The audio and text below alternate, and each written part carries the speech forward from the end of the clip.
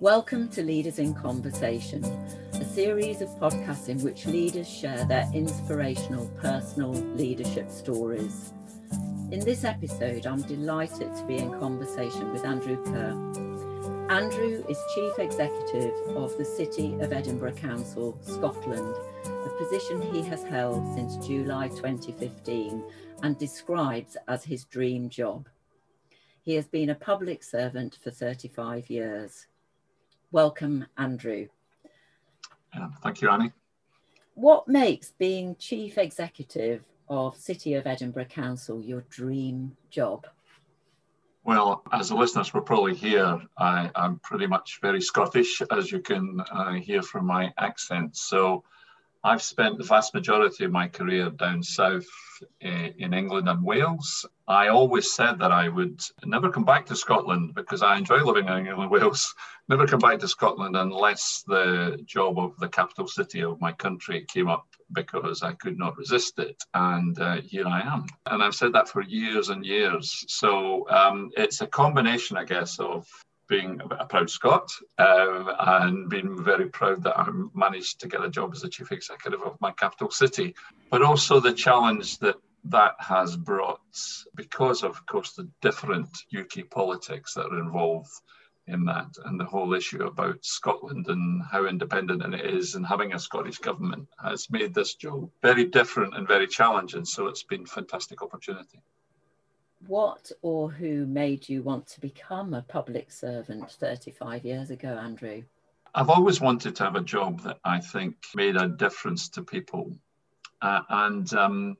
Several times in my career, I've had opportunities to join the private sector, which, and of course this is not true for all private sector companies, but which are very much based on how much profit do you make and how much money do you generate as part of being the organisation.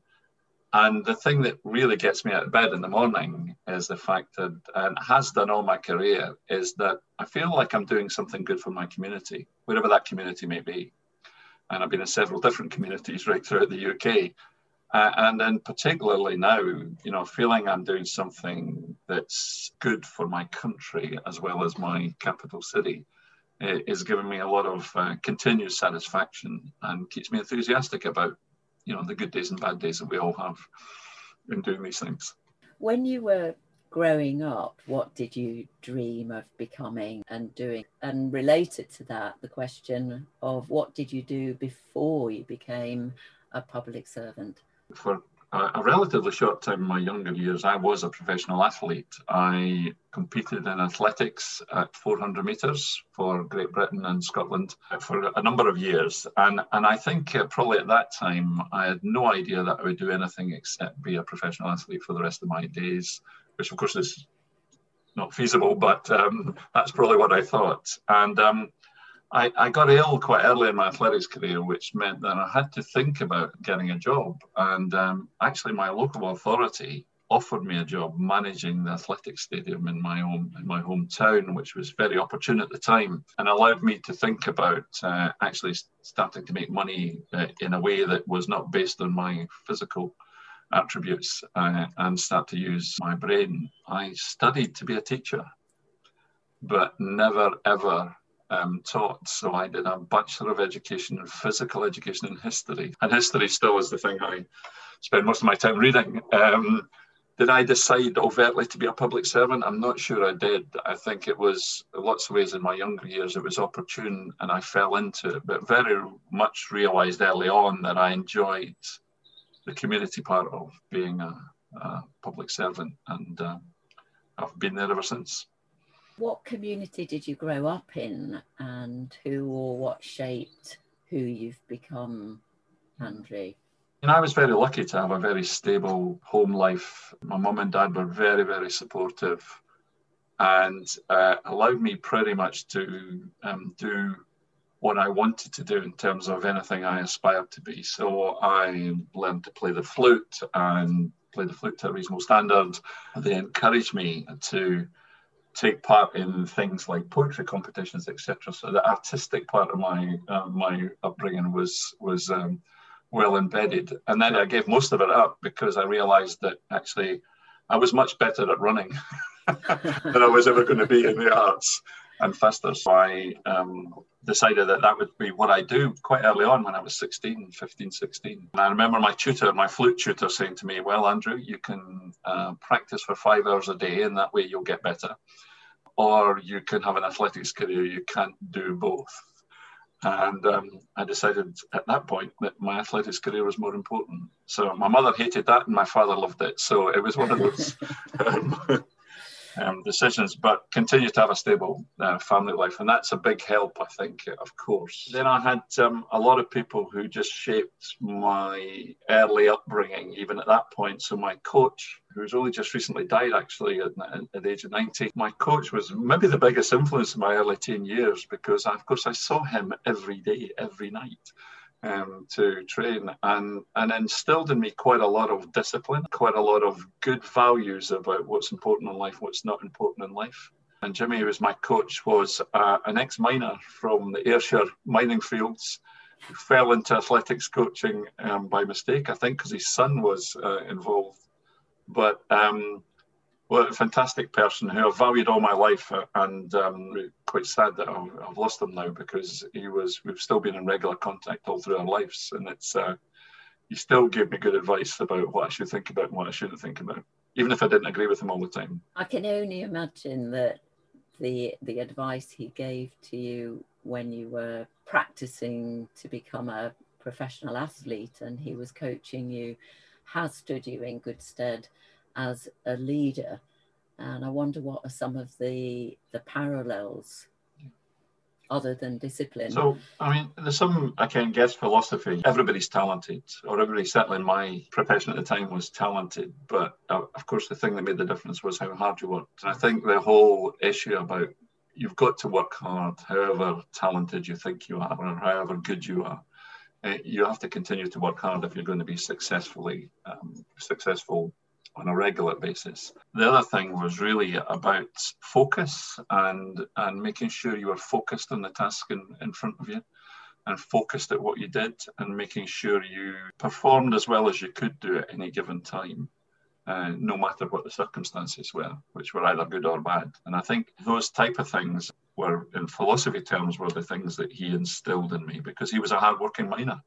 Yes. who grew up with a relatively hard life and instilled those values in me. But the other thing was to also, one of the things I always remember is kind of be kind to people on the way up because they want them to be kind to you when you're on your way down.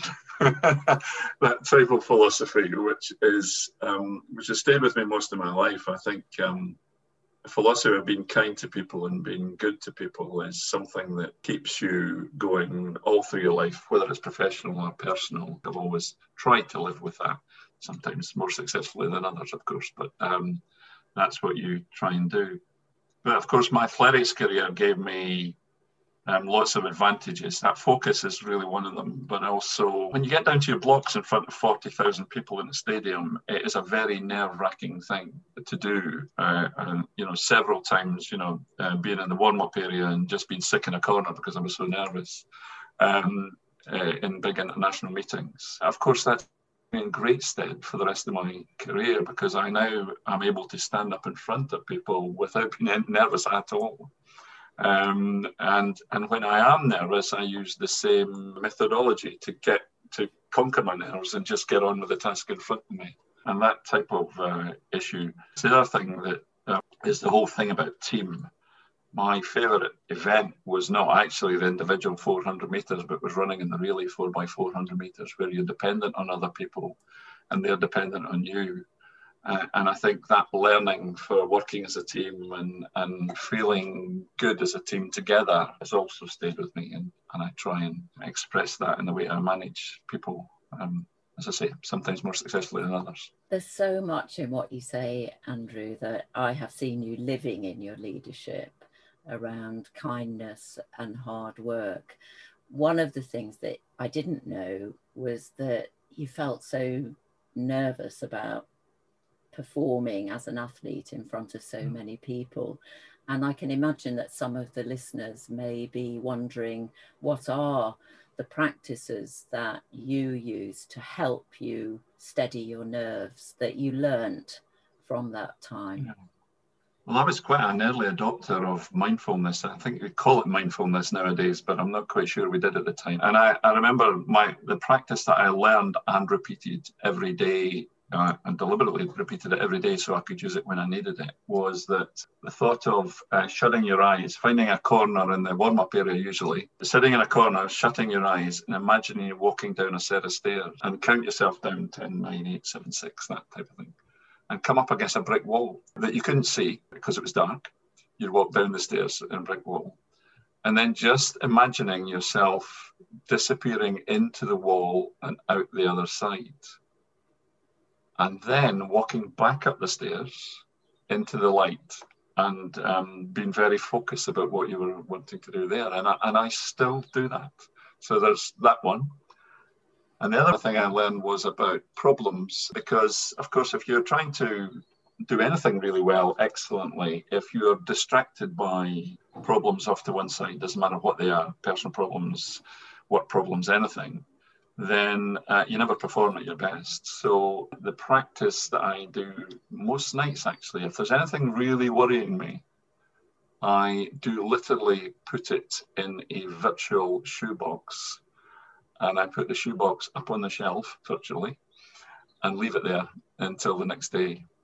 And then I bring the shoebox back down and I deal with that issue. And that allows you to put it to one side and concentrate on the things that hopefully are more important, as opposed to being distracted by something that's gnawing away at you, worrying you. And that's a practice I learned when I was 18. I mean, wow. 18, 19 years old, and I've kept going. And I still do that, just put it to one side. So those type of things. So I guess that is mindfulness in a way. Yes.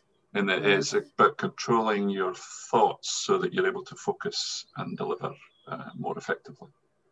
And be at your best more of the time. time. Be at your best when you need to be. Yeah. Which is what athletics is all about. And being part of a team. You spoke about your being so fortunate to have had a family that supported you, but also being part of a team that supported you, and then extending that outwards into the community, all things which are very important part of your leadership.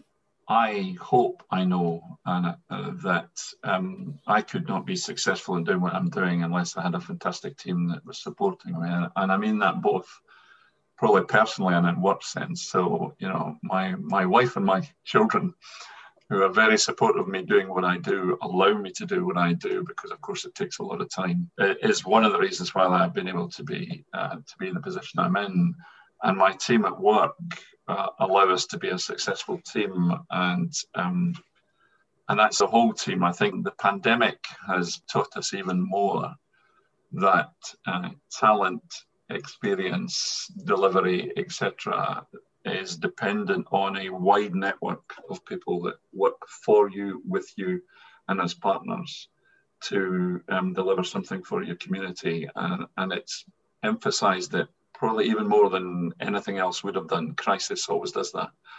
We're able to be more effective if we operate as a team with a general set of values, general set of philosophies, and go forward in that way. We've been in and out of lockdown since the pandemic was formally announced just over a year ago. What has it been like leading through this period of the pandemic and of lockdowns for you and for your team? Well, I think it's a proper mixture, because it's been the most professional, challenging thing I've ever done, and I'm sure nearly all my colleagues have ever done. Because we are not in a generation that's ever had national crisis really before, because we missed the war. This has been an extraordinary time where in lots of ways it's been enjoyable professionally, as in it's been very challenging, but actually it goes back to my values about wanting to do good for your community.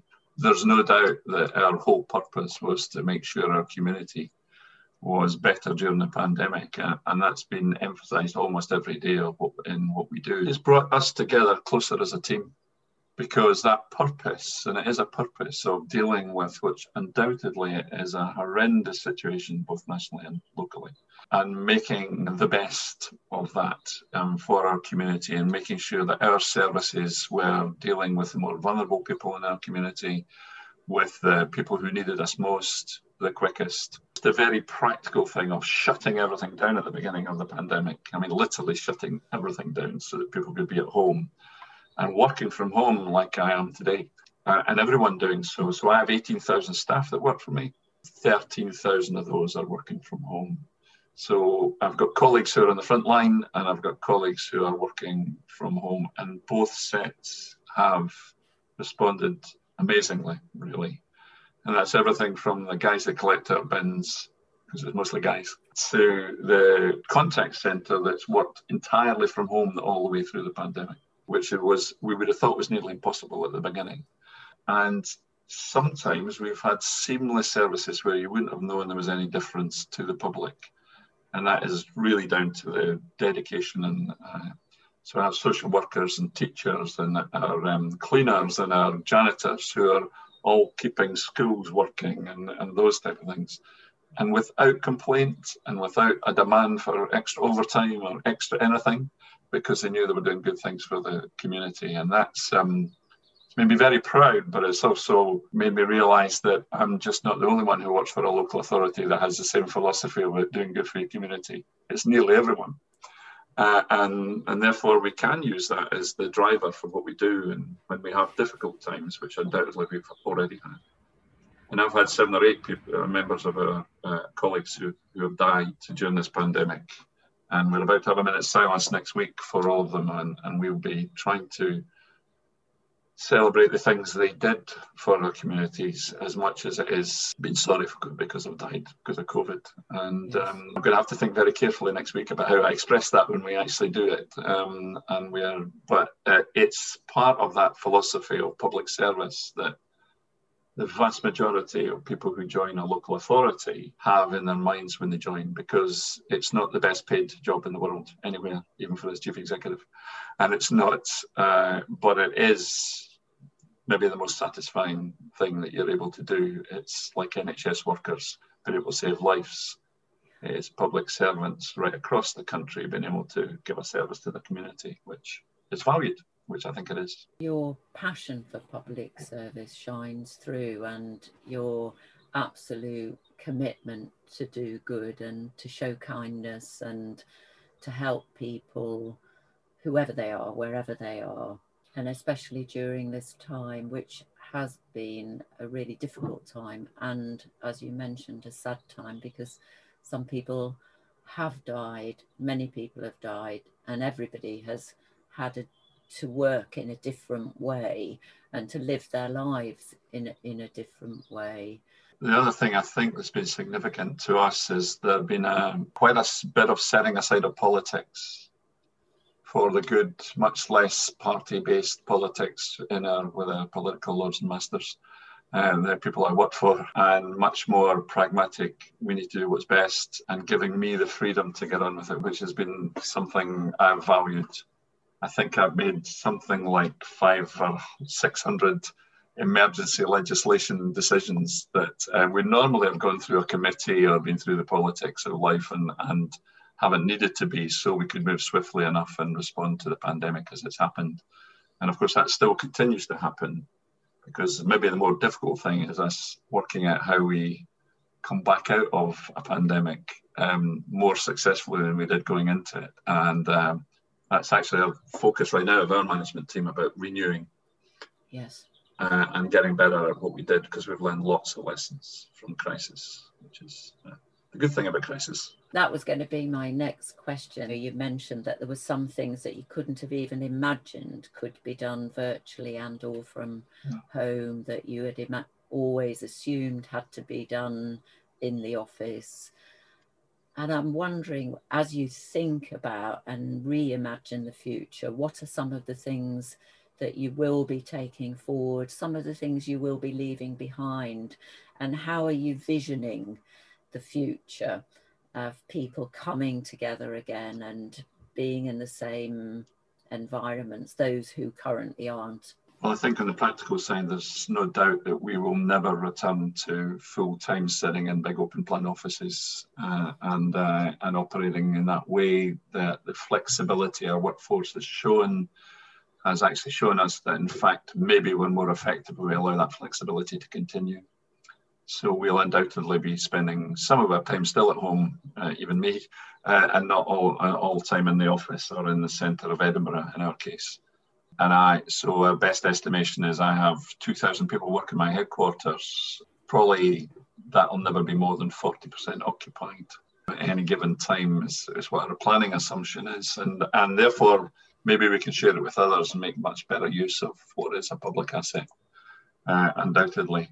But I think the need to be better at partnership and much better at local partnership, to work with third sector, with other public sector and the private sector colleagues to make our communities more successful.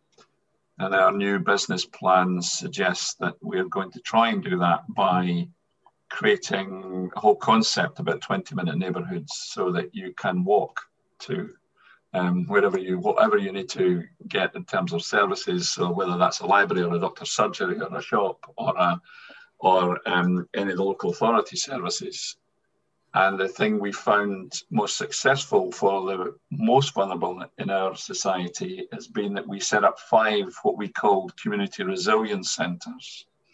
But they were a mixture of third sector, our services, and some private sector services to do things like distribute food, look after homeless people, do the people who had mental health crisis, and actually also give some space for our colleagues who were struggling to deal with the work at home ethos, which of course doesn't suit everybody. So we're trying to think how best we deal with actually more vulnerable members of our staff, our colleagues who need to have that social interaction to work effectively.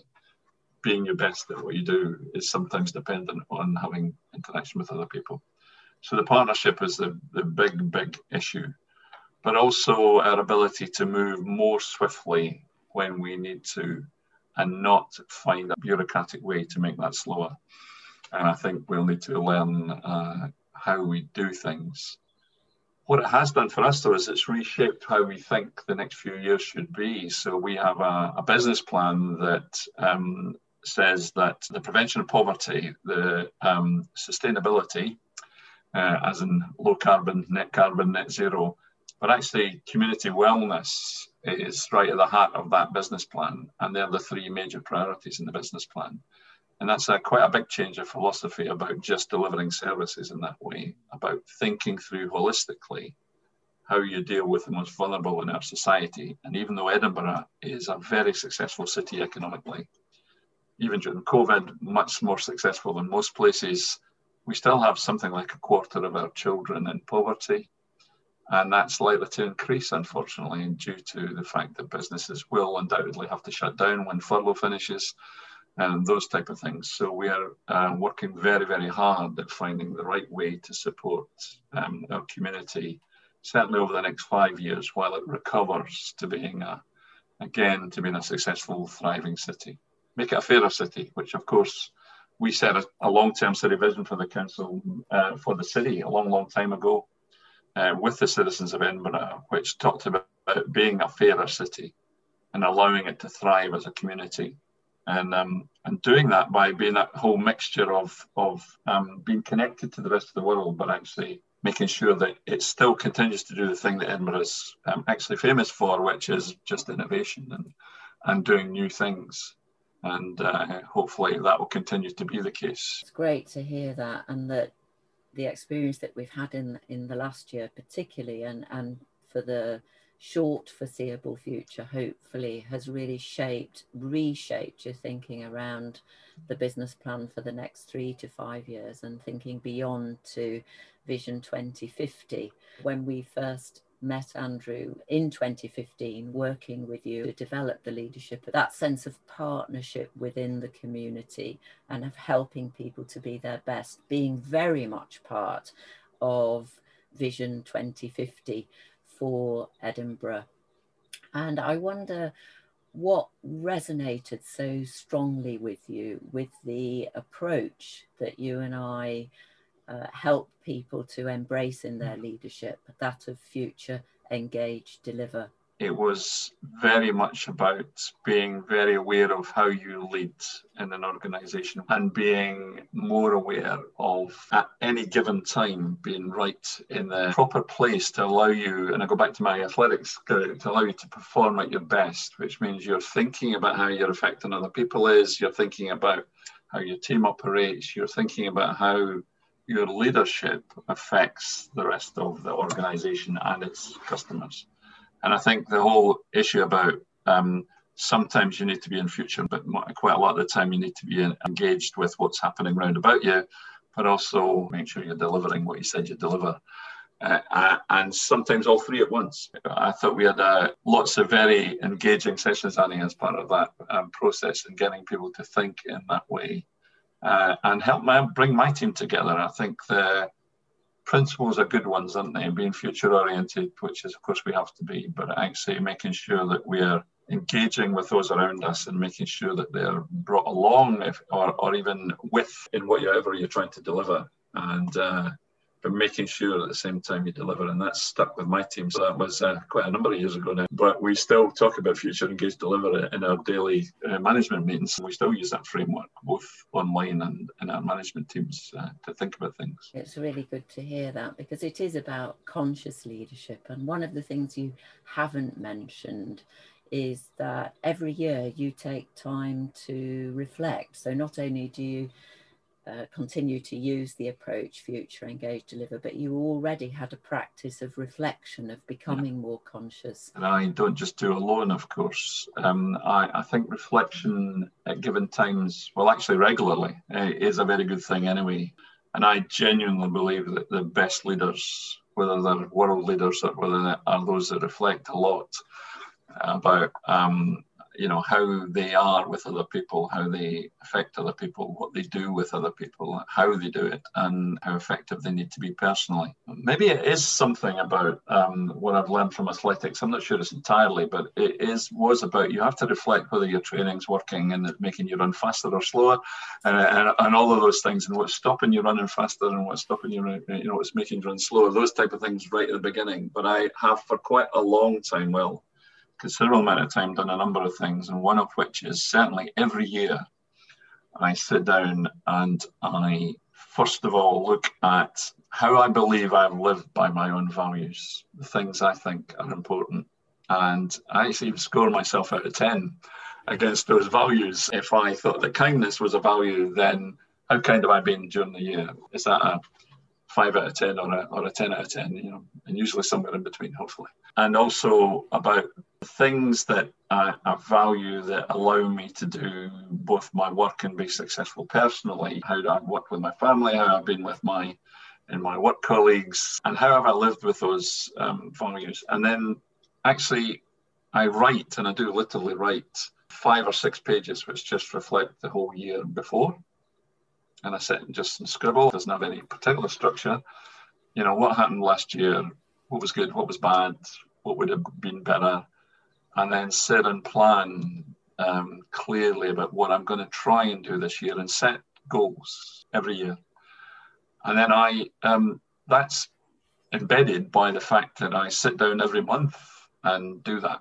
So I look at that which I've written down and look at it and say, okay, what am I doing? What have I done this month that's delivered those goals or not?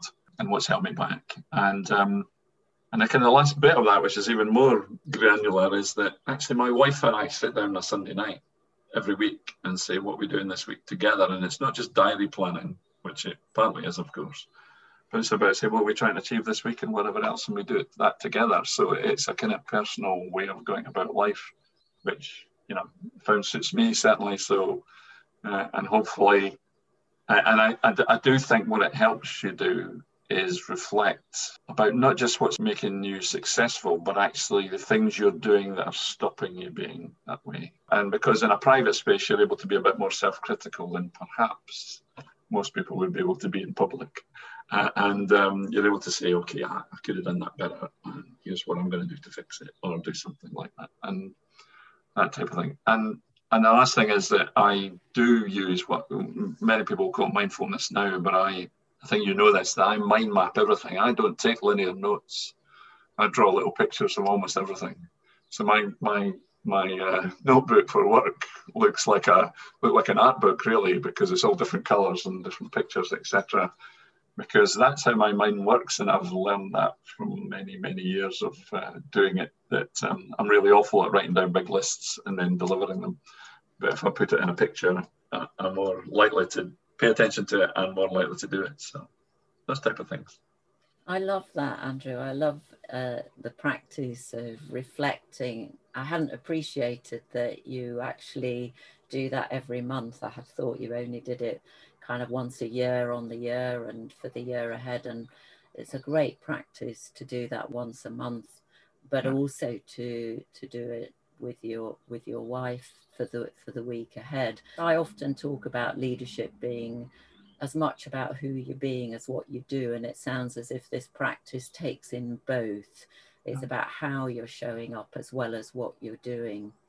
You mentioned another practice around the mindfulness that helps you steady your nerves. Do you have a third practice that you would encourage listeners who are looking to grow and develop their leadership that will help them? I think paying attention to how people are feeling, how people are, and those that work around you and those that work with you, is very, very important. And if anything, that's been given more emphasis by the crisis we've been in, because, several of my senior colleagues under severe stress, I put it that way, and being able to recognise that and helping them cope with it and asking them about it even sometimes. It's about actually paying attention to what they're feeling, how they're saying things as opposed to what they're saying, and those type of things. Probably the last 10 years I've done more of this, but actually studying what that looks like, what emotional intelligence actually means, what are the signs you should be looking for when people are thinking or feeling something,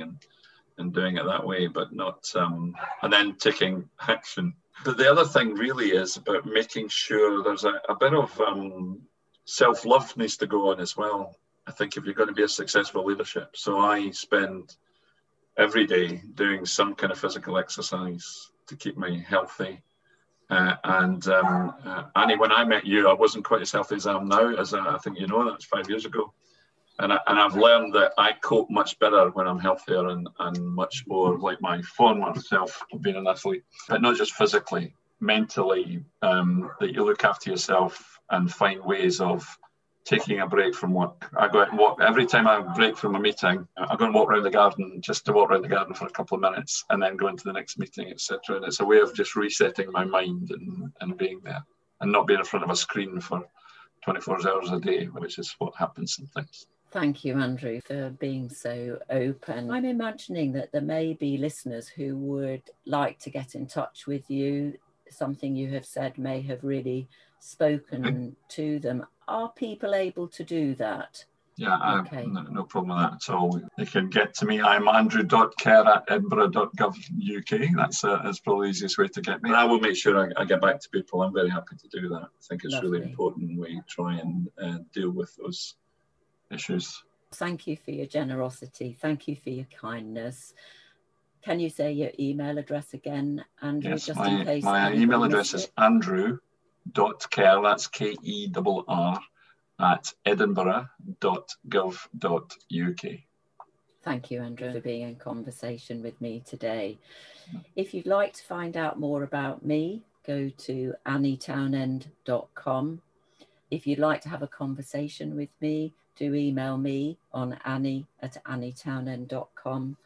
If you'd like to find out more about Future Engage Deliver, then do listen to the podcast with Steve Radcliffe and look up his book, Leadership Plain and Simple.